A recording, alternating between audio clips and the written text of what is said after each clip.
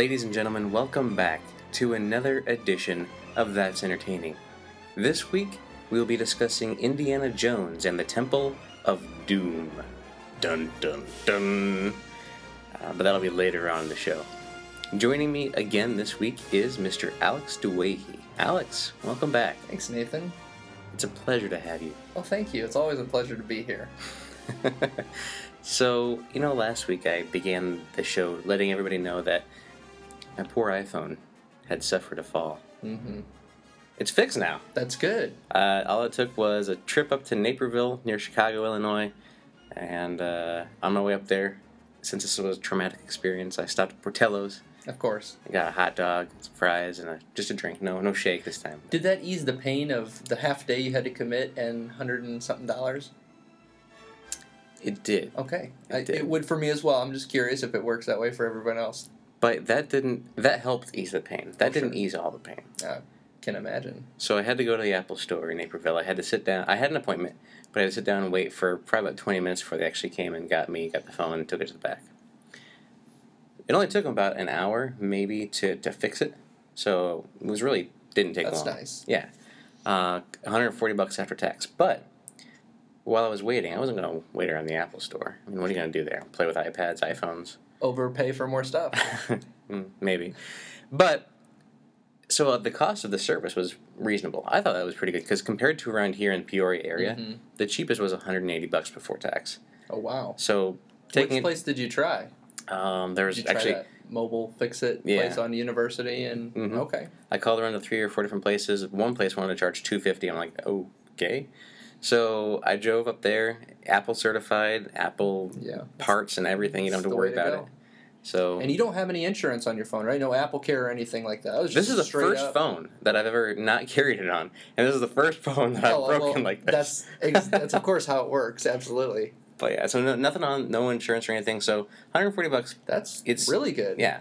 So back up and running. I have it in a more protective case now. So now if it hits anything, it's got a bumper and everything else. It's like a brick now. Yeah, except, I was worried when I ordered this case that it was going to be like big, bulky, add a lot of weight to it. Yeah. But it really didn't add a whole lot to it. Yeah, a little bit, and it covers the screen and stuff now, but I'm hoping that I can avoid that situation again with a $15 case, you know what I mean? Absolutely. So, I'll keep it on there for at least a year, and then I might want to go back to a more slim case. We'll see. That's funny. But I do have to say, while I was up there, the people that I worked with were really nice. Everybody was easy, and they don't have any cash registers at the Apple stores. They just have the iPhones they just or whatever. Suck the soul out of you directly. Exactly. No, but they don't have any cash registers, and so he came up and asked me how I wanted to pay. I was like, cash, credit. I'm like, well, I'll do credit, but I'll use Apple Pay. Have you ever used Apple Pay or seen what that does? Well, no, because I have an Android phone. Yeah. But I've seen people use it at Starbucks. It's one of the most annoying things in the world. Not at Starbucks. That's just an app. Oh, is that where they scan the phone? App, yeah. Okay. So Apple Pay, it uses the NFC chip, so the near field technology. Okay. You put it near something, and you put your thumbprint on there, and it identifies that it's you because your thumbprint, and it allows the transaction. Yep. To it. Okay. And so at Panera, you can do that or something like that. Okay. So I like to do that. And so I was like, of all places, I should be able to do this here. And he's like, I've never had anybody ask to do it.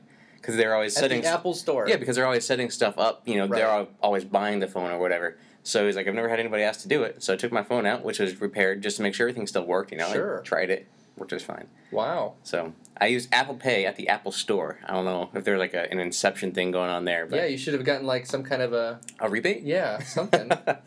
So while I was waiting for my phone to get fixed, obviously I didn't want to spend the time in the store any longer than I really had to. I took a glance at the Apple Watches.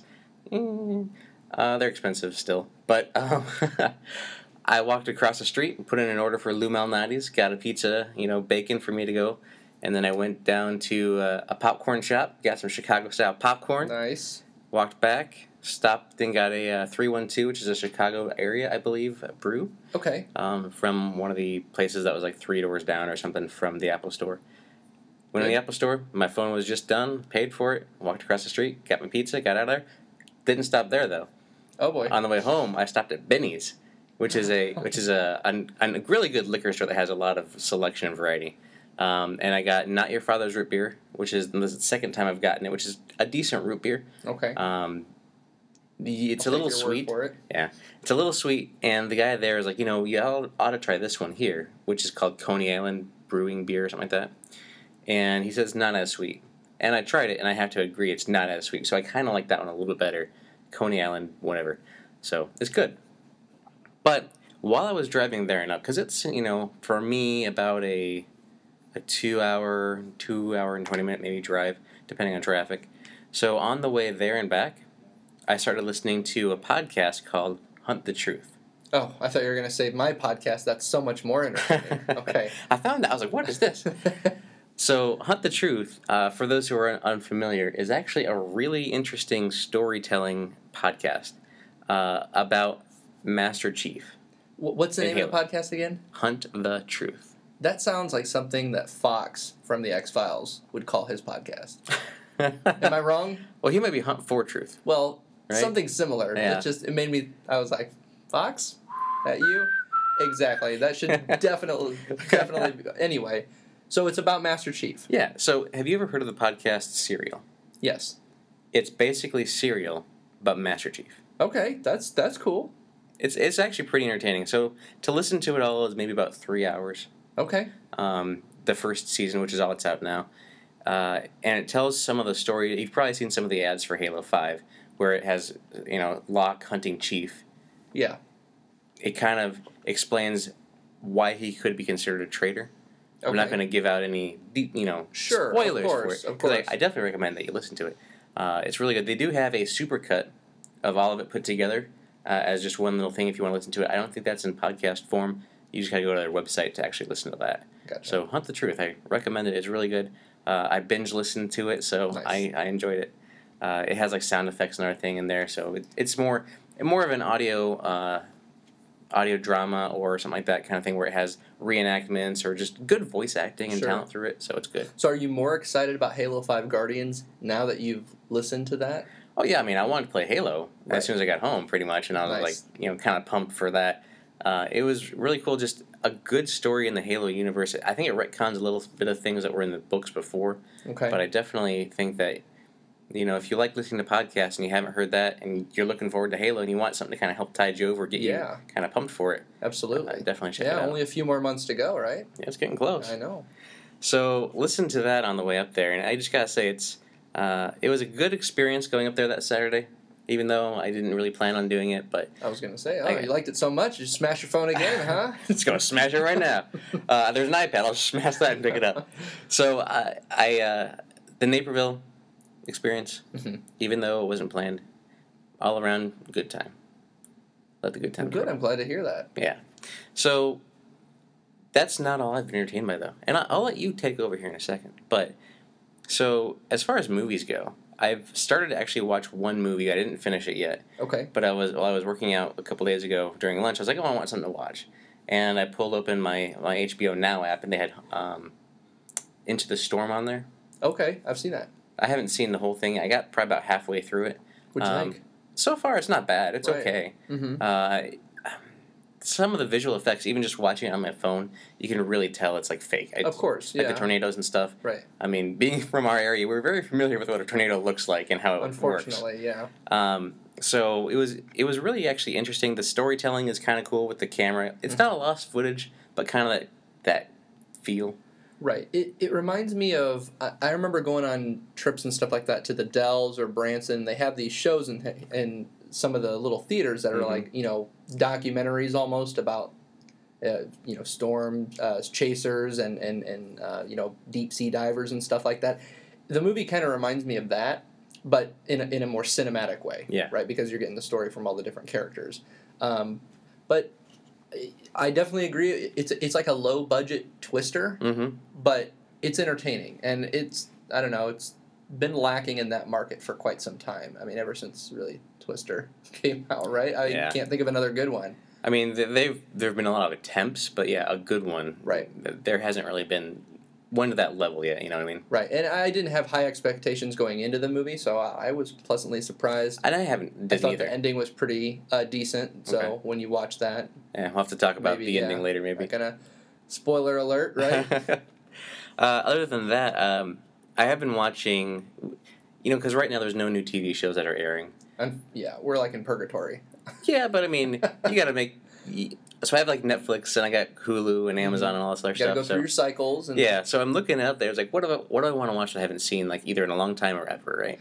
And we started to rewatch Chuck, and so I've been watching a lot of that first season Chuck right now. That's good stuff. It's a good show. I haven't seen it all the way through. My fiance and I started watching it. I think we made it maybe like the 4th season. Mm-hmm. I think there's only 4 or 5. Yeah, we're pretty close. It's just like, she left, right? And it kind of just one of those things. Just to clarify, she didn't leave you. Not me. She left the area that I'm in. She's coming back. I hope. They always come back. Yeah, we got to finish Chuck, right? But yeah, it was just one of those things that it just kind of, we watched it maybe too much, too often. Mm-hmm. Maybe kind of got burnt out on it a little bit, and then it just kind of just fell off the radar with other shows that took priority. But Chuck, man, I didn't have high hopes for that when I started watching that, and I was really pleasantly surprised by that. Funny thing is, when Chuck first came out, I was actually working at Best Buy, so it's like everything that was. It was just. That's great. It was like this is all like hilarious to me because of the environment that I work in. So were you going around Best Buy like searching for like secret hidden corridors and stuff like that? No, I knew ours was just stupid Best Buy. There's nothing here. So, on the gaming side of things, I've actually played a few things. I started playing on the iOS, which I never play any games on my phone. But I started just to check it out because I saw it came available a couple days ago. Final Fantasy VII on the iOS on my phone. So, just a couple brief things is, I don't know why, but when I started playing it, and this was all on day 1, the sound didn't come through. Like, I don't know why the sound wasn't coming through. And it could just be because I was listening to a podcast before, and then, when you start an app that has sound, it kind of cuts the other stuff out. So I don't know if that had something to do with it or not. I haven't actually tried it since then, but the other thing was, it's very fast. So you're moving your character around. He's just running around. I played the original on the PlayStation. I've played millions of times on different platforms, and it's just so very fast, which is interesting because it gets you through it quicker. I guess in a mobile platform, they kind of want to speed you along as much as possible. Right. But you have to hold the button to walk low. So there's a few times where I was going too fast that I ran into a corner because it wasn't going where I wanted to go. So I got come on now, and go and get to the door. The battles are also very, very fast. So it's just like your turn, your turn, your turn. If you're familiar with turn-based RPGs, you wait. There's a clock, and then you wait, and then they attack or whatever. It's just like attack, attack, attack. So it's like back and forth really quick. But it's entertaining though. Yeah, I mean, it's bringing back a Final Fantasy fan. Yeah, it's bringing back memories. If this was your first time playing Final Fantasy, though, I wouldn't recommend playing it on the iOS. Yeah. On the app, because it's too fast. Right, and the controls are always going to be imperfect when you're limited, like you are on a mobile device. Yeah, so it's a virtual little thumbstick or a D-pad, and then some buttons that you press on the side. What was the download size? Just curious. Close to 4 gig. Okay. So not bad. Not for a Final Fantasy game on a mobile device. Which was 3 discs, back on PlayStation days. Yep. So, the other thing was with that, you can also set your stats or change the configuration of the game. Again, probably because it's a mobile device. And you can automatically, go to 100%, 9999 live, 99998 attack, and all this stuff. So you can max out your stats, right away. And then you can also avoid all the random encounters. You can press a button to avoid all those. So it's kind of odd. Again, this is takes the fun out of it a little bit, don't you? It's not the definitive experience, but I understand that when you're in the mobile platform, you may not have the time to sit back and go through it like that. But it was $16, which is expensive for an app. I was just going to say, I was looking through the App Store over here, and I noticed that they're pretty pricey. Yeah, their stuff is very pricey. But they are, in essence, full platform games. I mean, it's a game that it's not like I've bought it a million times. Exactly. Yeah. I've bought this game on PC, on PlayStation a number of times, and I've bought it again on PC just to have it on Steam, and then I've bought it digitally on PS3 just to have the PS1 Classic available. So I've bought it a ton of times. So you're a fan. I am. I actually, stalwart listeners will know that before Alex came along, I did a Final Fantasy VII episode. Oh boy. So good. Was it 4 hours? Probably 2.5. Okay, I was close. Back in the day, episodes were a little longer. Yeah. So we've kind of trimmed them down a little bit. Other than that, as far as the games go, I have played Madden 16, just one match. I only played the opening Like the little tutorial. Yeah, like, the tutorial. Now, that Super Bowl 50. Now, is that something that... Did you download the game entirely and Yes. then launch it? Yep. So you still had to go through that? You still had to start with I that. thought maybe the only reason I had to go through that was because it was still in the process of downloading. That kind of sucks that counts against your time. Well, they've been... All the EA games start like that, though, to kind of introduce you to the new mechanics. They all do it. Like, Rory McIlroy PGA just did it. The last Madden did it. I don't think the Madden before that did it, though, because it was bad. I guess I would just prefer, if we're on a time constraint because we're in early access. Hours. I know it's 10 hours, but I love Madden. Like, I'll probably burn through the 10 hours this weekend. Fortunately, it comes out on the following Tuesday, but I would prefer at that time, if you were loading up the game, you just had the option to load the game and it took you right to the menu and you could do what you want. Mm-hmm. If you're in the process of loading the game... Like, it looks at a save file and says, but they're trying to do... They had Ben Roethlisberger, doing the narration. They had the guys giving their little commentary on the sidelines.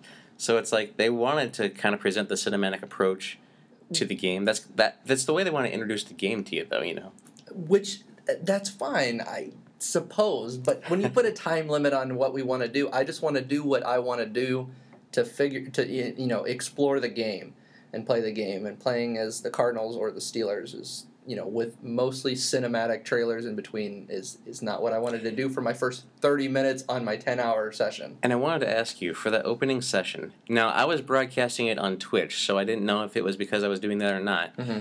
But when you played the opening scenario, yeah, was it so the voices weren't matching up to the mouth movement, or it was just kind of laggy, kind of, I did not experience that. You didn't experience. So it must have been because I was broadcasting on Twitch then. I would hope. Okay. And the download was quick for 19 gigs. It was maybe 40 minutes. Mm-hmm. So it was pretty quick. And again, I don't know how much time they would have spent on voice matching up with lips for a Madden in a football game. Yeah, exactly. So it was probably just just throw this on there. Right. I mean, it's not the typical football team that's making that trailer. It's probably, the team that does some of the stuff for Battlefront or something like that right. doing it. Because it runs on the Frostbite engine like Battlefront does. Mm-hmm. So, just waiting for the fantasy stadiums to come in where there's stuff falling in the background. Yes, that would be kind of cool. That would be really cool. They got a missed awesome. opportunity. Rory McIlroy did a Battlefield 4 PGA Tour golf course. I mean, come on now. That's awesome. It should be in the game. It's just for fun, especially when you have a sandbox game like that where you want the user to be able to do as much as they want. They can create their own players, their own teams. You know what I mean? Mm-hmm. It's their own uniforms now, and yeah, something to look at in the future. EA. Oh, they'll probably. I know they listen to this podcast, so they're listening to it and saying, "Oh, you know what? We'll do that. We'll charge them $10 to do it." Oh, DLC. That's not the point. That's what would happen. So wasn't it you that showed me the picture of the hamburger? Yeah. Okay, so it's a picture of a hamburger, and it's like a meme side by side. It says that video games then and now, and in the then section, it's a burger, with cheese and all the vegetables and sauces and stuff like that. The bun and all that. Right, Mm-hmm. and then underneath you have the expansion, which is the fries and the drink. Mm-hmm. If you want to upgrade to the full meal. Mm-hmm. All right. So now then you look at now. And now, the game itself is just the buns, and all the toppings and everything in between are the DLC, and then the ketchup's like a GameStop exclusive, and the mustard's like a Best Buy exclusive. It's just ridiculous when you think about it, and it's so true. Mm-hmm. You buy shells now Mm-hmm. for games. Unless you're talking about The Witcher, which is the best experience I've had in a complete package in a long time. I can't speak to that because I haven't played through the whole thing. It did look like a pretty complete game, but then on those games though, it's then how do they build off of it? You know what I mean? That'll Mm-hmm. be the challenge for them, which I understand. It's like a double-edged sword, right? You want to build on your game, so you don't want to maybe show everything at the beginning. Well, with The but Witcher, to charge me for Yeah. everything is just ridiculous. with The Witcher, what they're doing, they released free DLC, weekly for a few weeks, and then they finally released 18 different DLCs for free. Which the last one, by the way, is New Game Plus. So you can go through and play the game again. It's really cool. Yeah. And then the developer came out and said, this is the model that we believe in. This is the model that consumers deserve Mm-hmm. because they're paying for our product. But they do have a season pass for $25 that will have 2 expansions later on, which adds 15 and 25 hours of gameplay. Completely new storyline quests, though. So it's not like, oh, this little, you can change your appearance here for $5 or whatever Right. it is. It's, Yeah. That stuff is free, but an additional expansion, like a legit expansion, is paid for, which I have no problem okay with that. Exactly. I'm okay with that because it's all we have our $1 rule, right? Mm-hmm. You have to get at least $1 per however many hours of gameplay you're either getting or you believe that you're going to invest in the game. And if you can justify that, then it's worth it. Mm-hmm. So like 10 hours of Madden cost me, I mean, if you do the EA Early Access, it's only $5 for the month. Or 30 for the year. Or 30 for the whole year. So 30 for the whole year cost me like, what, a couple bucks a month? Mm-hmm. Easy decision. Just for the trial. Easy decision. Yeah. Plus, I mean, you're going to get Battlefront later on, Star Wars Battlefront, and Right. be first playing on. Absolutely. I might take a day off or two just to play. I Expire my would trial with him like expect 10 nothing hours. less. As soon as my trial timer starts, it's just over. It's either you're taking the day off or you're showing up in Jedi robes. I mean, one of the two. One of the two. So other than that, I've also been playing some indie games. I started an indie game called The Swindle. It just came out recently on Steam and on Xbox One. It was on sale for like $12.50 or whatever it was. Recommend that game. That was really good. It's cool. So basically, it's randomly generated levels. It's all procedurally done. Okay. So you'll have a character that you start with that will most likely die within the first few attempts. Okay. And then you get another character. But you have like 100 days to complete this overall objective, which is to stop this launch of this Skynet type system that stops crime before it happens. Nice. So it's really fun. It's kind of stealth where you got the guys that are patrolling the area where you're trying to go in and heist something out of the computer, or you got the security system stuff that's moving around. If you trigger an alarm, then the police come. Yeah, It's fun. It's really fun. It's really Yeah. cool for. I don't know what I was really expecting going into it. I bought it because the art looked really cool, Mm-hmm. and I was just like, this looks like a game I want to play. And again, that $1 for whatever rule, I've probably played it for at least 12 hours now, so I'm already Got your good. money's worth, yeah. Exactly. And what was the name of it again? The Swindle. Swindle. The Swindle. The Swindle. Yes. So I definitely recommend it. It's So they didn't pretty swindle fun. you out of your money. No, Okay. good surprisingly deal. of the title, right? You're looking at the title of the game, The Swindle. This looks. Do I actually want to put money This towards looks that? fishy. Yeah. But it's the games that you go into, right? That you have low expectations. You don't know what to expect. Not low expectations, but just you don't know what to expect. Exactly. So it either disappoints you and you don't really care as much about it because Mhm. you didn't, go into it thinking, "Oh my God, Star Wars Battlefront," Mm-hmm. or it just surprises you. Yeah. So I definitely recommend that game, and I'm actually in talks with the developer of the game to get them on at some point too, when things kind of cool down after Nice. the launch. So hopefully you'll have that in a few weeks to months. And they're going to provide free copies, right? I don't know about that. Oh, so they're Just swindling. give them the money. It's good. What a bunch of swindlers. It's worth the money in my opinion. So I would say just buy it. Also, Xbox Live, they released was it last month? So Many Me was free on Games with Gold. I started playing that. It's fine. I didn't spend much time on it, and then I moved on. But also, I I played Shadow of Mordor, which is not an indie game. Not even close. Not even close. But I have the DLC that I've had forever. I bought the season pass like a while back when it was on sale.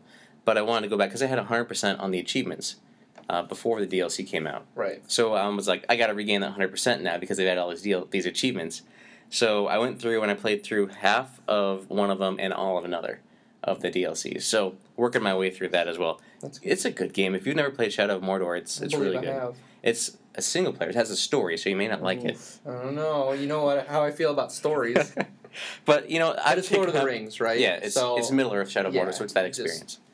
And it ties in really cool. If you're familiar with like the story of the Lord of the Rings stuff, Yeah. it ties in really well with all that. You'll come across some character that you may recognize from the movie, possibly. So Okay, cool. that's it for me. What about you? That's quite a bit. Well, you know me. I only hover. I have my small group of games, right? I like to take a small group of games and just focus on that, whatever is entertaining to me at the time, and just completely master those couple games rather than just play a little bit here and a little bit here. What about when you master a game and then they decide to change the whole mechanic on you? I don't know if I don't know what game you're speaking of. But I mean, Madden's going to be a big time investment for me lately, just because I'm so pumped for football season. Oh, yeah. It's just completely on my brain. The initial gameplay was fun. But when the allure of I'm ready for football and I can watch it every Sunday, when that wears off, I think I'm going to have some issues with the game because it still feels really arcadey to me for a football game. And then like you take Madden and then you go and like I play 2K, NBA 2K. It's like night and day. Mm-hmm. It's like a real sports sim versus did I put my quarter in the machine? Right. This is how I feel when I run around. But a lot of the changes that they've made in Madden that I've seen so far, they look pretty good, and I'm pretty excited about it. I'll probably have more to say about it at a later date. We have to play, and we'll report back on how we. I was really disappointed when I woke up the day after it was the early access for Madden was released, and I found that Nathan had destroyed my Bears in his first and only match. So I woke up and I was really tired, and it was really early, and I was like, oh, I got to play this right now so I can make my own screenshot. Unfortunately, I ended up losing to the Rams, so I just didn't even make a screenshot at all. Yeah, so I was thinking of you. I may have even tagged you. I know you were thinking of me. You tagged me, yeah. I was like, this because I played Bears with the Rams because they meet this year, in St. Louis. So I kind of did the St. Louis and whatever day it was, and I just had to share that with the world. Well, thank you. Yeah. So, anything else? Bungie's been doing some streams for Destiny. Obviously, I keep up on the Destiny streams. They're releasing a lot of really cool features for the expansion pack. Again, if you've been cautious about, I don't know if I want to invest in $40 more worth, for another expansion, I would just urge you to take a look at everything that they're changing. It's a lot of new content and a lot of new culture coming to the game in year 2.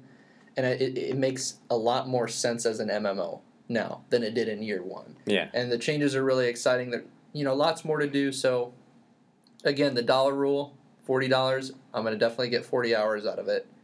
I mean, I probably would have without the expansion. So you'll probably spend 40 hours in orbit. Probably. I don't even know how long I spend in orbit. I know that I'm reaching the 500-hour mark. Good Lord. It's a problem. I don't know what else to say. 500 hours. Yes, halfway. You could have learned a language. Halfway to 1,000. But, so I've been keeping up on that. That's coming out on the 15th of September, so that's pretty exciting.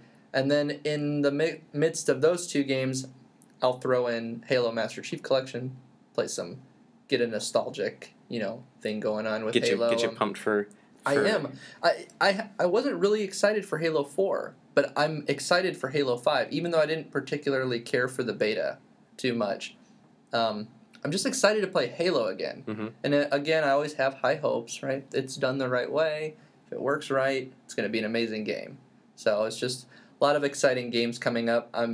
Instead of playing them, I'm just playing my core couple and just keeping up on the news and getting, built up excitement for all the new stuff that's coming out. Speaking of new stuff coming out, did you see that they announced a Star Wars PS4? No, because I don't have a PS4. No, I don't either. But I will, November 17th. Yeah, but I'm not going to go out and buy a PS4. You very well may. They announced a Star Wars PlayStation 4. I just want to touch on this. I don't cover news anymore, but it's really cool because it's a black PlayStation 4. It's the newer model. It's still a 500 gig hard drive, but it has Darth Vader's picture on the top of it. And instead of just like a black background, it's really, you gotta look closely at the picture. It's like a Star Wars, the logo just repeated completely behind the Darth cool. Vader, like a dark finish. So it looks really nice. The controller is influenced by Darth Vader's chest piece. So it's got like different colors and stuff going on. I can see that. And it also comes with Battlefront, obviously. And then it comes with 4 Star Wars classic games. Now I'm going to ask you a question. When you think of 4 classic Star Wars games, just rattle off some that come to mind. Knights of the Old Republic. Okay. I would say maybe Force Unleashed should be on there. I like that game. I consider that to be a decent... But I don't know if I'd consider it classic, though. I don't... Yes, it's really new. There was an N64 game that I thought was pretty classic, but I doubt that Racer? would be on there. Well, the Racer game was cool. It was the... crap, I don't even remember the name of it now. It was the one where Shadows of the Empire. Shadows of the Empire was one. I consider that a classic. There was another one, Rogue Squadron? Rogue Squadron. I consider that a classic, too. Yeah, but again, it's not something that I'm going to assume is going to be on a PlayStation 4. Right. Unless I'm wrong. Do you have the answers? I do. Okay, let's hear it. So, when I consider a game to be classic, I think of Knights of the Old Republic. Right? Absolutely. I think of Star Wars, the X-Wing versus TIE Fighter game. Wasn't there a Star Wars Commander game too? There that was. pretty intense. But yeah. And I think of like Jedi Knight, Dark Forces, that kind of game. And Jedi Academy was decent. That was decent. But I would, of that series, I would put Jedi Outcast probably as the best. Absolutely. So those were kind of the ones that I would think of when I think of a classic Star Wars game. Sure. Super Star Wars is one of the 4 games, which is a classic. Okay, Great. sure. Got it. Nintendo game, I think Super Nintendo, if I'm not mistaken. Mm-hmm. So they're going to use that. Star Wars Racer Revenge. So it was the game that was a pod racing game after Pod Racer on 64. I think this was a PlayStation 2 game. So that's an exclusivity title that they're adding there, right? Because possibly, yeah. More just PlayStation had this at one point rather than it being a classic. Bringing it back again type thing. But it wasn't just on PlayStation. It was also on PC at the time. And then you also get Star Wars Jedi Starfighter, which I like that. I still have it actually on Xbox, the original Xbox. It's also on PC, so it was on PlayStation 2 as well. That's the third of 4 games. Okay. And then the last one, super puzzling how they can consider this one to be a classic, Star Wars Bounty Hunter. Oh. The Episode 2 tie-in game with Jango Fett. It was a lead-in game. Why? I was supposed to explain how Dooku chose Jango Fett type situation, but I can't hardly remember the game. All I remember is back in the day it was revolutionary because the graphics did look good back in the day. But it had you could control one blaster with one trigger, one blaster with another controller or other trigger. So those are the 4 games: Super Star Wars, Star Wars Racer Revenge, Star Wars Jedi Starfighter, and Bounty Hunter. That's a bit disappointing. When you think of classic, I don't think of that as a classic. But hey, they have trophies and stuff now. I will be playing all of them. There's Star Wars in the name. I will be playing them. It doesn't matter to me. So that's probably the thought process there, right? Let's go with the stuff that's going to cost us lease and licensing, and to give out. Everybody's going to play it anyway because it's Star Wars branded. Yeah, so looking forward to playing that. Battlefront, I guess I'll be playing. So you are getting it. I am going to be getting it exactly. because it's a Star Wars. That I had the Batman Arkham. I know you did. And then I was like, you know what? I guarantee that they're going to release a PlayStation that has a Star Wars system with it. Yeah, they're making a huge deal about Battlefront. Yeah, so of course. Because the E3 conference was like, this is the home for Star Wars. So I was like, they're going to do something. Yeah. And then if they didn't do that, they were going to release an Uncharted edition, which I would have gotten that. So I returned the Batman. Over Batman? Yeah. I would rather have the Uncharted than the Batman one. Okay. Because I played through Arkham Knight and it just, whatever. I like the gray color scheme, but I don't care about Arkham Knight that much. It's going to be a forgetful game, honestly. Okay. But Star Wars, I mean, it's classic, right? Vader is the perfect, the black system, it's perfect. So I took that back to the store knowing that they were probably going to be releasing something that I would rather have, and then got that. Nice. So, I will get that. Pre-orders still haven't gone up as we record now, but when they do, this guy going to click the button. What's the price range that you're expecting? About $500? Better not be. I think that it should be. I want it to be $400. It'll be $450 then. That's what I'm thinking because the Batman one was $450. Oh, was it? Yeah. So. But the Batman game only came with one new release game, right? There wasn't. It was just Batman. So they're probably going to charge you for those 4 classics. Probably. And the Star Wars name built in a little bit there. Yeah. I don't know. All right, I'm guessing $499.99. It should be $400 because the Destiny one. The new Destiny one that they have, that looks really nice. That white one that they have the design for, it's $400. Comes with the expansion for the Taken King and everything. That's just the complete game. Right, but Destiny is not a known title at the time of the. Now it is, but I'm saying at the time, right? It was a brand new game. It's coming out. Oh, it's coming out. Okay, with the Taken King. Okay, well, Destiny's better. What do you want me to say? It's $400. Destiny's the best. Whatever. So, with that. Let's move on into our meat for this week. Let's do it. Our entertaining thoughts.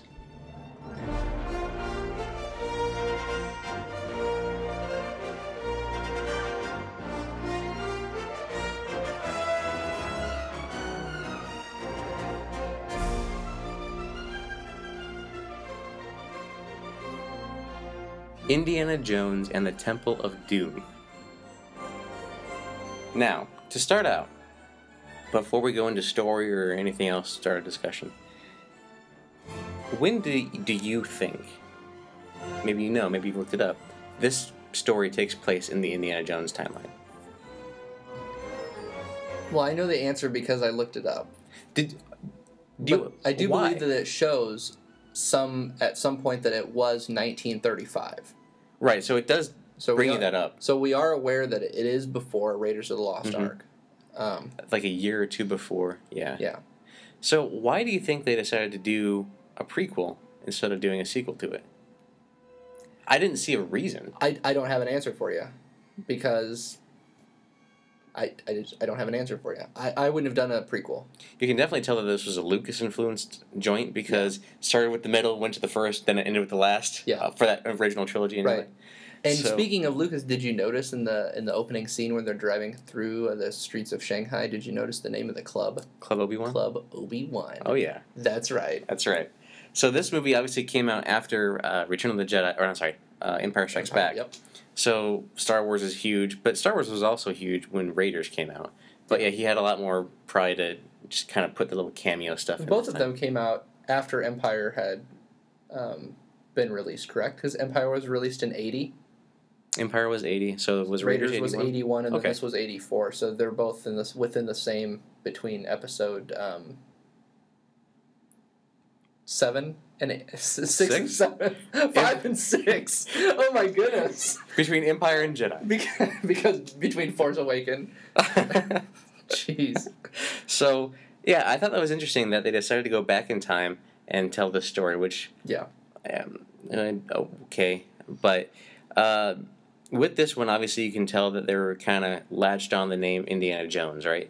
Because going forward, all of them are Indiana Jones and in the title. The first one was Raiders and the Lost Ark, and Indiana Jones was just a character that grew up to be the title character now.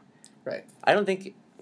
Do you think people would have gone to see this movie if it was just called The Temple of Doom? Probably not. I mean, the Temple of Doom is a really cool name. Right? It is a cool name. But it makes so much more of an impact when you're saying Indiana Jones and the Temple of Doom. You kind of have an idea in your mind of what you're going to expect. Right. Because then you know, Indiana Jones, I like that first movie with him in it, so I'll go see this one. Right, exactly. So you have that name recognition, kind of like you had with The Dark Knight and then The Dark Knight Returns. Mm-hmm. I mean, The Dark Knight... Rises. Yeah. Rises. Right. So... Can't ever say that word by you, huh? So, tell me what you think about this movie, because I have some mixed thoughts that I'm still kind of processing and formulating through this. And I do want to, first I'm going to do it this way, because, on Twitter, you can reach out to us at EntertainingPod, or me. Yeah, of course, I know all about Alex. Twitter, yep. Dear listener. And Jason Lacey, who is a member of the Flux Depose podcast, he's been on this program before, and he said, Raiders is great, but his favorite one is Indiana Jones and the Temple of Doom. And I asked him a question, because we kind of talked about this last week, right? Sure. Is it good? Because he said it was the best trilogy ever, or best series ever. So I think he raised it above Star Wars, which is kind of funny from what I've talked to him about. It's like, really? But the question is that I asked him is like, do you think it's because of nostalgia, right? Because when we were younger, we saw that, and it was so cool because we could actively imagine that. Or, our fondness of childhood. If we sat down with an 8 or 10-year-old today, do you think that they would view it like we did, if they would enjoy it? And we had a discussion last week, and I don't think so. Mm-mm. But, here's was his answer, and I liked it. I probably didn't watch it until I was a young teen, but, my wife enjoys them too. And that's a big deal, right? Because, my wife, she'll watch shows with me, but she doesn't always enjoy them. Like, she'll watch all the Marvel movies with me and stuff like that. She doesn't like a lot of them until we talk about it afterwards. She likes different characters for different reasons. So, it's funny because when you talk about someone else liking something that you like, they have a different set of tastes. Mm-hmm. So, my wife likes a lot of the romance shows and stuff like that. Sure. So it's kind of funny because when you talk about someone else enjoying something that you have, and if you think about people enjoying it today, it's possible. right? Yeah, it's possible. So it's curious, and it's funny because I asked him if he thought that they would enjoy it. He's like, I would sit down and make them enjoy it, like, for 8 or 10-year-olds. So. Right. And I was like, well, that'll go well. But I just wanted to share that. So tell me your thoughts of Indiana Jones and the Temple of Doom. I mean, just very bluntly, I didn't care for it. I mean, definitely over Raiders of the Lost Ark. Just particularly just thinking about Indiana Jones, not my favorite, right? But it is that nostalgia that gets you. Mm-hmm. Because it's Indiana Jones, right? I grew up watching this. And the way that it's filmed, kind of half-heartedly, is entertaining to me, right? And Harrison Ford is great, obviously. I guess I'm a little disappointed just by the story. I wasn't really too into the story. It's been a long time since I've seen Temple of Doom. Mm-hmm. I didn't really get into the story too much. And like you said, I didn't really see a need for them to do a prequel. Right. I would have preferred a sequel to build off of what happened in Raiders of the Lost Ark. Not, right. This is what happened before. I don't really care at this point. Maybe after we do a couple sequels, I'll care. You know what I mean? But ultimately, it's more Indiana Jones. It is more Indiana Jones. But again, though, that it's part of that nostalgia, which is why I was able to make it through the movie. If this was just a movie not including Indiana Jones, like you said, if this is just the Temple of Doom. So you were struggling to make it through this movie then? A little bit, yeah. I had to split. I split it up into 2 parts because I honestly fell asleep.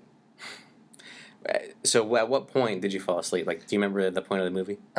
It was after the grotesque feast, and I'm surprised I fell asleep. Not went to the bathroom and got sick, but I don't know if it had anything to do with the movie or the fact that I was just really tired. But yeah, it was really hard for me to get into it for some reason, and it wasn't for Raiders of the Lost Ark. Yeah, I mean, I'll echo those sentiments to an extent. Yeah. So, you know how we talked about last week, and Indiana Jones was kind of a reaction to Steven Spielberg wanting to do a James Bond. Right. You can definitely tell that influence at the beginning of this movie with him coming in with the dinner jacket and everything. Absolutely. Yeah. So, that was a good opening scene. I did like. Okay, for the opening scene, I liked that. You didn't like the song before? No, that completely just. I probably because I really don't like that actress that played that Willie role. Mm-hmm. Just annoying. And very annoying. It was done purposefully that way, though, because I read that they wanted somebody completely contrast to Marion. They even dyed her hair blonde to just, take the look away from it as well. But again, didn't really see a point to the opening number, whatever you want to call it. But after that, the opening was fine. It was a good scene. And then you got the escape, through the streets of Shanghai. Yep. Short round, driving the car, which is funny. I always remember that. Hilarious. Yeah, and then he's running from this guy, and he gets to the plane. And he's out there. That whole scene is fine to me. Right. And then we get kind of a little bit of a lag when he's doing the elephant stuff, trying to get to wherever. The story, the reason why he had to go to the temple was actually pretty interesting, right? Mm-hmm. Kind of, the kids were stolen, and then the rock was stolen, which they attributed to causing all the other stuff from happening. Right. So, once you get to then the temple, where they're at, it's kind of like, okay, kind of, but then it gets to that scene with the food, and that's kind of, oh my gosh, that's where you fell asleep. So I can understand, like, the whole, after them getting out of the situation with the plane, kind of lull. Mm-hmm. Then you get to the point where they're having dinner, and if you want to call it that, oh god, the cockroaches or whatever those were, every time the snake. There were 2 things that did me in, and it doesn't matter what age I am or what year I'd watch this movie, they would just make me sick every single time. It's unsettling. When they cut the snake open, all the little snakes came out. Mm-hmm. And I'm surprised Indy didn't make a comment there I about know, the right? snakes. Yeah. That would have been a perfect Because opportunity. there was that snake scene earlier where when they were in the jungle, right? And she thought it was the elephant trunk, whatever. That acting, by the way, was awesome. He didn't have to.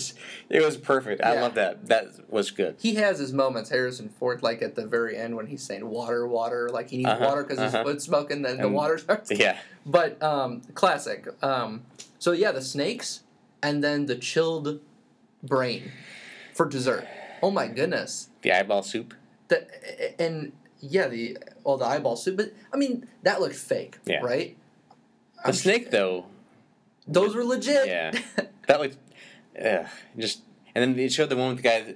There had to be something like jelly or something like that made it move like that because it's like he slithered them. Oh, right. And I was talking to you about this earlier. Even if I was acting and I knew that what I was putting in my mouth was Jello from the brain, or I wouldn't even. No, I couldn't do it. I could not do it. I'm like, sorry, I can't act that good. You got the wrong guy for that scene. But I mean, it's scenes like that this contributed to the creation of a PG-13 rating. Mm-hmm. Because this was a dark movie. Very. And Indiana Jones was almost not the same character that he was. It's probably intentional because it was a prequel to Raiders of the Lost Ark, right? So he's younger, maybe coming into his ways, but he was a different character. Very much more, how should I put this? Violent, more susceptible to being tricked. He wasn't as crafty. Yeah. Obviously with the poison at the beginning, and he's kind of like struggling to run around, and then he gets caught in a few bad scenarios, and he gets bailed out by his team. Not the crafty Indiana Jones that we think of. Right. So, couple things that influenced this, as far as the creation. I think both George Lucas and Steven Spielberg were going through like breakups at this time. And so that kind of attributed to making it a darker movie. I've read that before. And also part of the reason why that person got the Willie role, she later married Spielberg. So okay, so a little bit of a political game there. A little bit of something, yeah. But you look at the Indiana Jones character in this movie, and like you said, he's not as mature maybe. He even has at the very end of the movie has a line that says, "Oh, they'll just probably put it in a museum." He was wanting those rocks for fortune and glory. In Raiders, he doesn't even care. He wants a museum to have everything at the end. That's the big deal to him in Raiders of the Lost Ark. He's I'm going to do this, but I want to make sure museum gets it. That exactly. So and then we'll cover it next week with Last Crusade, but the line that I always remember from that is like, it belongs in a museum, and that was from like his young flashback. Right. That's a preview for next week, but a completely different characterization of him here, and maybe it's because of what he went through in this movie, right? With the kids and everything else. Because I'll tell you this, part of the reason why I have mixed emotions on this is like I really could do without all the grabbing the heart out, sacrifice stuff. Yeah. It still unsettles me to this day, right? Very drug out. Yeah. Very long, very just, I mean, you could... Intimate. Yeah, it's like, man, it's uncomfortable. It's you get to that kind of point, and I know people like that kind of feeling. They watch horror movies just to get that kind of feeling. I'm not a fan of those type of movies because it's just like, I don't want to feel like that. But I feel very unsettled when I watch the sacrifice scene or whatever like that. And then you have your hero character, Indiana Jones, gets, his mind taken over by whatever. And then he's doing the bad stuff. So your hero is no longer there. Right. I mean... But again, though, it goes back to kind of what we said last week. Maybe it's different this week, right? Because Indiana Jones and the Temple of Doom is targeted to Indiana Jones being a hero. It's not just the Temple of Doom. Mm-hmm. But it is earlier than Raiders of the Lost Ark. So maybe, again, he's not supposed to be the, epitome of the hero heroism. You're just going on the journey with him. Mm-hmm. And I do think that part of the reason why he was a different character is because what happened here contributed to how he was different in Raiders of the Lost Ark. Like you said, absolutely. I just think they could have done a better job showing that transition along the way. Mm-hmm. From him being how he was at the beginning to more like how he was in Raiders of the Lost Ark towards the end. He he was very like haphazard. Like he jumped into situations, Right. and it wasn't like Indiana Jones at all. And then, like I said, it was bailed out by somebody else. So I don't know. Just this is definitely going to be, I can say with complete honesty, even before I see the other two, it's going to be the least watched Indiana Jones out of the series for me. So here's my overall view of this movie. You have the opening song, I hate it. That scene afterwards, I like it. The dinner scene, I just unsettled me every time. And the whole scene where you have everything else going on with the people, it's fine. Right. So it's one of those things where you look at it, it's just it has moments that I like and moments that I don't. And part of the stuff that I like is the running away from the temple in the cart scene, right? Yes. Letting out the kids. Mm-hmm. I mean, the look at Harrison's on his face when he's freeing the kids, I think that's honestly probably one of the reasons why he likes playing Indiana Jones. Yeah. Is because of that scene. And if there's any scene that's formative of Indiana Jones, it's when he sees the kids, throws the rock at the guy, pulls himself again into that situation, and then later on when he's freeing all the kids and he's just, the look on his face. It's brilliant. Yeah. Absolutely. And then, that's part of the transformation, right? And I think that's when he really kind of gets into being the hero that we know in Raiders. Mm-hmm. The hero that we want him to be, right? Mm-hmm. So with the Temple of Doom, definitely a formative movie for him. But again, I didn't like the opening number. I liked the escape from Lau, whatever his name is, in the airplane. Didn't like the travel to the temple. All up until the part where he comes out from under the spell. Don't really like that part of the movie. The sacrifice, and then did you find that a couple scenes jumped into situations that they didn't show you what happened before? Like, all of a sudden they're there kind of hidden witnessing the sacrifice. And then all of a sudden he's captured. Right. Then the characters are everybody's captured. Show you how he got captured. Same thing with the little boy. Then he was trying to get up to the kid that was poking the voodoo doll. Mm-hmm. And then all of a sudden he's just beating the crap out of the kid. Well, it showed how he got. I mean, it showed him going up a little bit, so that's fine. But it's like, you know what I mean? You don't see that initial encounter. It kind of jumped to that point. And I know that I read that Spielberg and Lucas sat down and they watched a condensed version of this after they recorded it, and they said that it was too fast, and they needed to kind of decelerate a little bit and make it a little bit slower. They could have done away with cut the travel to the temple in half and showed more of these exciting scenes, initial encounters like that. Which, by the way, travel to the temple when they're on the elephants, during that scene, riding an elephant, Harrison Ford injured himself, like one of his spinal. Yeah, it was a horrible injury, I guess, that he had rest between takes and stuff. Really? Yeah. Oh wow. But yeah, for a scene that I didn't like. I know, exactly. And it's not anything that's iconic to it's forgettable. Like, the scenes that stand out to me in good ways are the beginning scene that was like a James Bond. That's very Indiana Jones / James Bond. The dinner table, which wasn't a particularly but it stands out scene, but it's an iconic scene, right? When I think Temple of Doom, that's one of the things that I'm going to think of. And then the encounter, I guess you could do the minecart, was pretty entertaining. But which I did like that, and I forgot about Donkey Kong. You remember back in the day when you played Donkey Kong? Yeah. I forgot about that scene until I was like, oh yeah, this is how this ends. I love it when they went over the track and the track's broken, and he's like, duck, duck, duck. Ducking made absolutely no difference. If you're gonna fall off the track, I'm gonna watch if I'm gonna make it on the track. But then at the end with his foot on fire or smoking with the water was hilarious. But the other scene was the bridge scene at the very end when he cuts the bridge when they're all on it. That's another iconic scene. Right, and at that point, it's again he's gone through the transition. At that point, he's becoming the hero. He's going to sacrifice himself to help, hopefully, his friends get off of there. That's probably why I think I like that. That was probably my favorite scene of the whole movie, of course, right? It being the end scene. And I gotta say this too. We haven't mentioned him at all in the show, but Short Round. I love Short Round. Oh, he was an incredible little actor as a kid. Mm-hmm. Yeah, definitely. So, I think you've already answered this question, but Where would I rank it? where would you put this movie in the series of 4 Indiana Jones films? Well, Should I speak to the we'll 4? just do the 2 that we talked about. So Okay, so obviously Temple of Doom is under Raiders of the Lost Ark. Okay. I would do the same. Spoiler alert, it's probably going to stay there. I would say the same thing, honestly, because Raiders is just so good. Plus, I mean, he's fighting Nazis.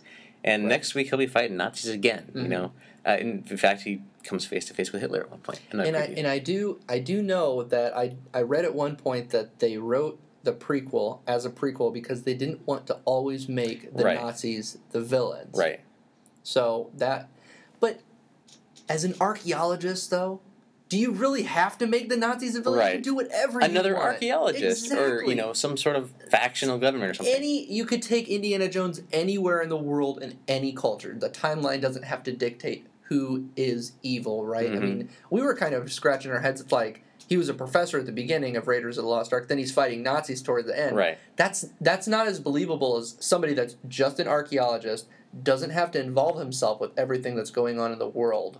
And he could just go to, a Mayan civilization or something like that and go through a Temple of Doom. Right. Temple of Doom builds me up. What a great title. Mm-hmm. And the Temple of Doom, what was it? A sacrificial place that kids were enslaved in? That's not... And they were looking for some rocks within rocks? What I was looking for when I think of Indiana Jones and the Temple of Doom, I'm thinking of the beginning scene of Raiders of the Lost Ark going through that, on crack. Right. That's what I think of. That whole raiding scene, yeah. Right, and it was a little disappointing. Yeah, that's a good point. But the question is, would you recommend Temple of Doom to someone who hasn't watched it? And if so, would you want them to watch it before Raiders? To someone that hasn't seen any Indiana Jones, I would definitely say watch Raiders of the Lost Ark first. Really? Okay. Because I think you'll have to appreciate Temple of Doom. I don't think you can start with Temple of Doom and say, man, I want to watch more Indiana Jones. It's just like, really? That's what the big hype of Indiana Jones is about? I think you got to start with Raiders of the Lost Ark, then go back to Temple of Doom. For somebody that watched Raiders of the Lost Ark and maybe another one of the Indiana Jones and likes them and hasn't seen Temple of Doom, I'd probably recommend it. Just more because of the nostalgic factor, though. Mm-hmm. It's Indiana Jones. Can't go wrong. Yeah. But they're going to most people will have the initial reaction, I think, that it feels very disconnected from Raiders of the Lost Ark, and then when you watch the other, like Last Crusade, it's disconnected. Yeah. And you said, too, you brought out that this movie helped attribute to making a PG-13 rating, right?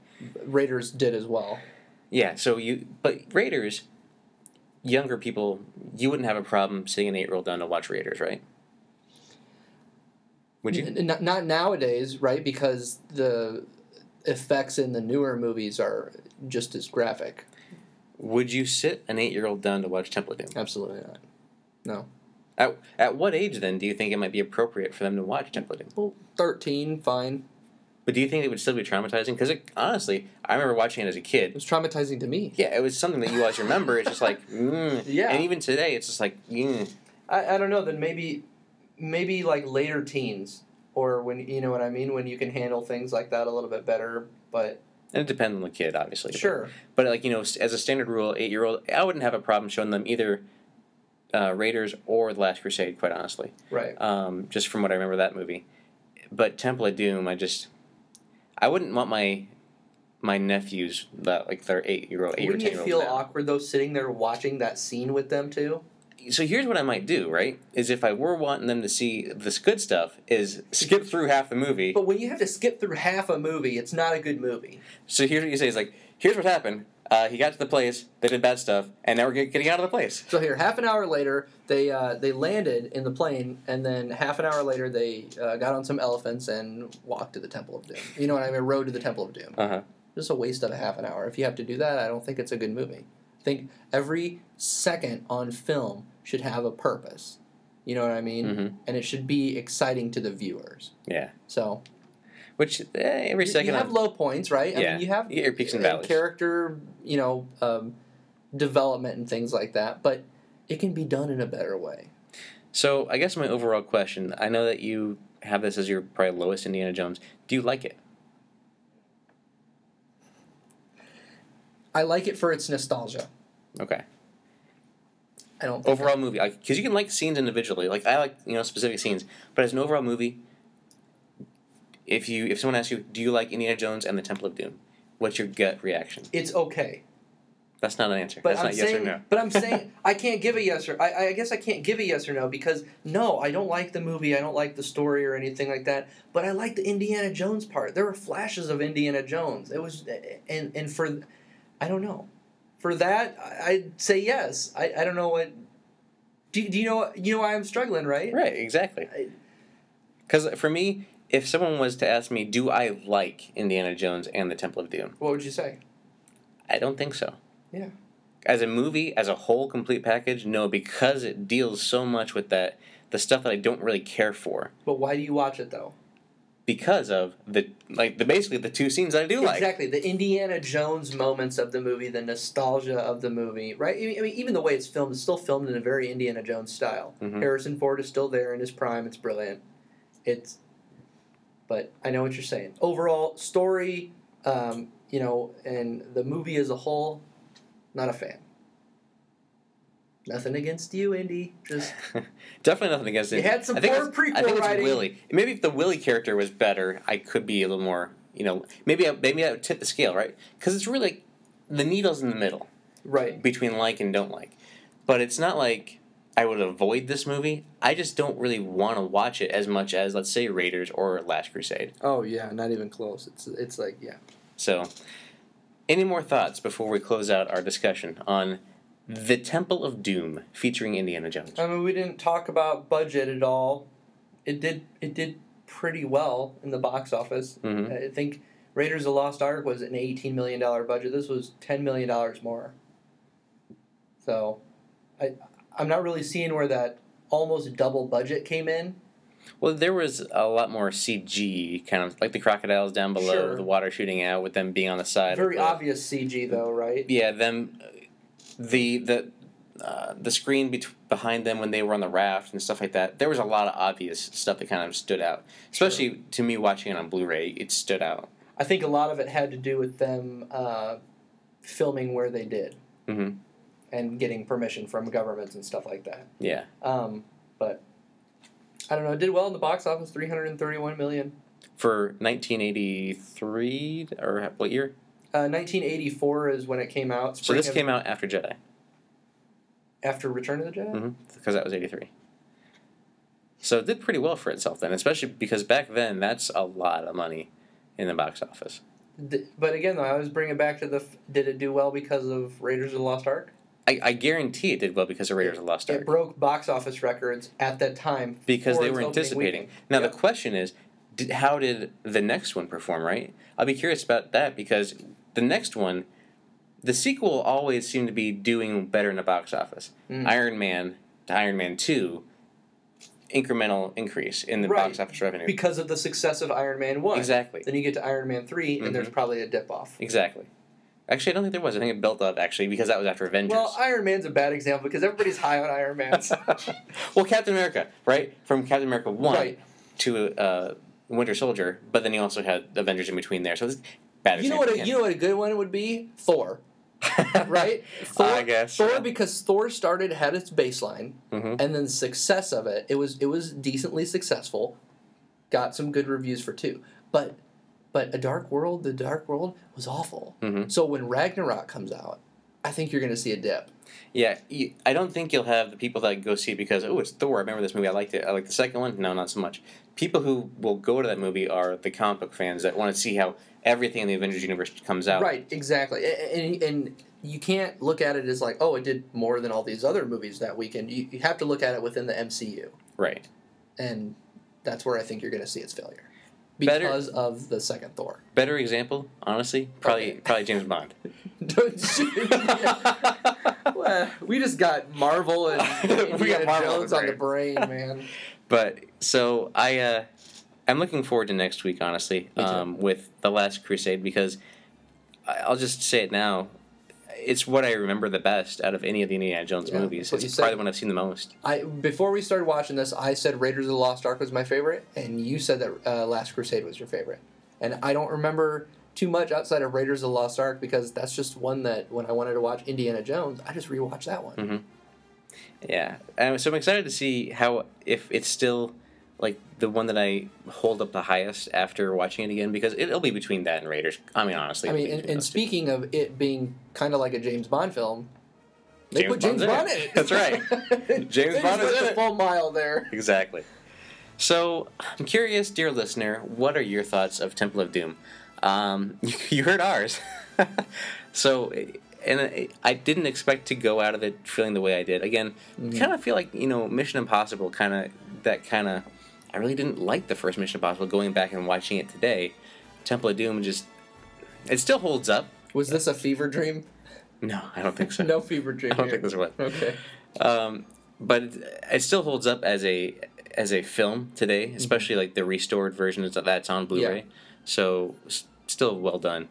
And then the thing to keep in mind too is going forward, you're going to be 4 years later or whatever it is with the next one. So there's going to be some more, improvements as far as hopefully restoration, things like that. Again, I don't understand why do a prequel 3 years after the original one came out, and then 4 years later now you're making your audience wait 7 years. You're talking about the guy that waited 20 years to bring out a prequel. That's true. This doesn't make sense. That wouldn't fly nowadays, though. Right. You know what I mean? So, I really want to hear your thoughts, dear listener, on Indiana Jones and the Temple of Doom. I want to hear what you think if we are similar in what you think, how you remember watching it again. I'd love to hear your thoughts. Mm-hmm. So send us a tweet at EntertainingPod. I am at Sith Nightmare, SITHKNIGHTMARE. And I am at DOUE1H1. So, question for the listeners and for you. Would you go on an adventure like Short Round with Indiana Jones? Oh, in a heartbeat. Right?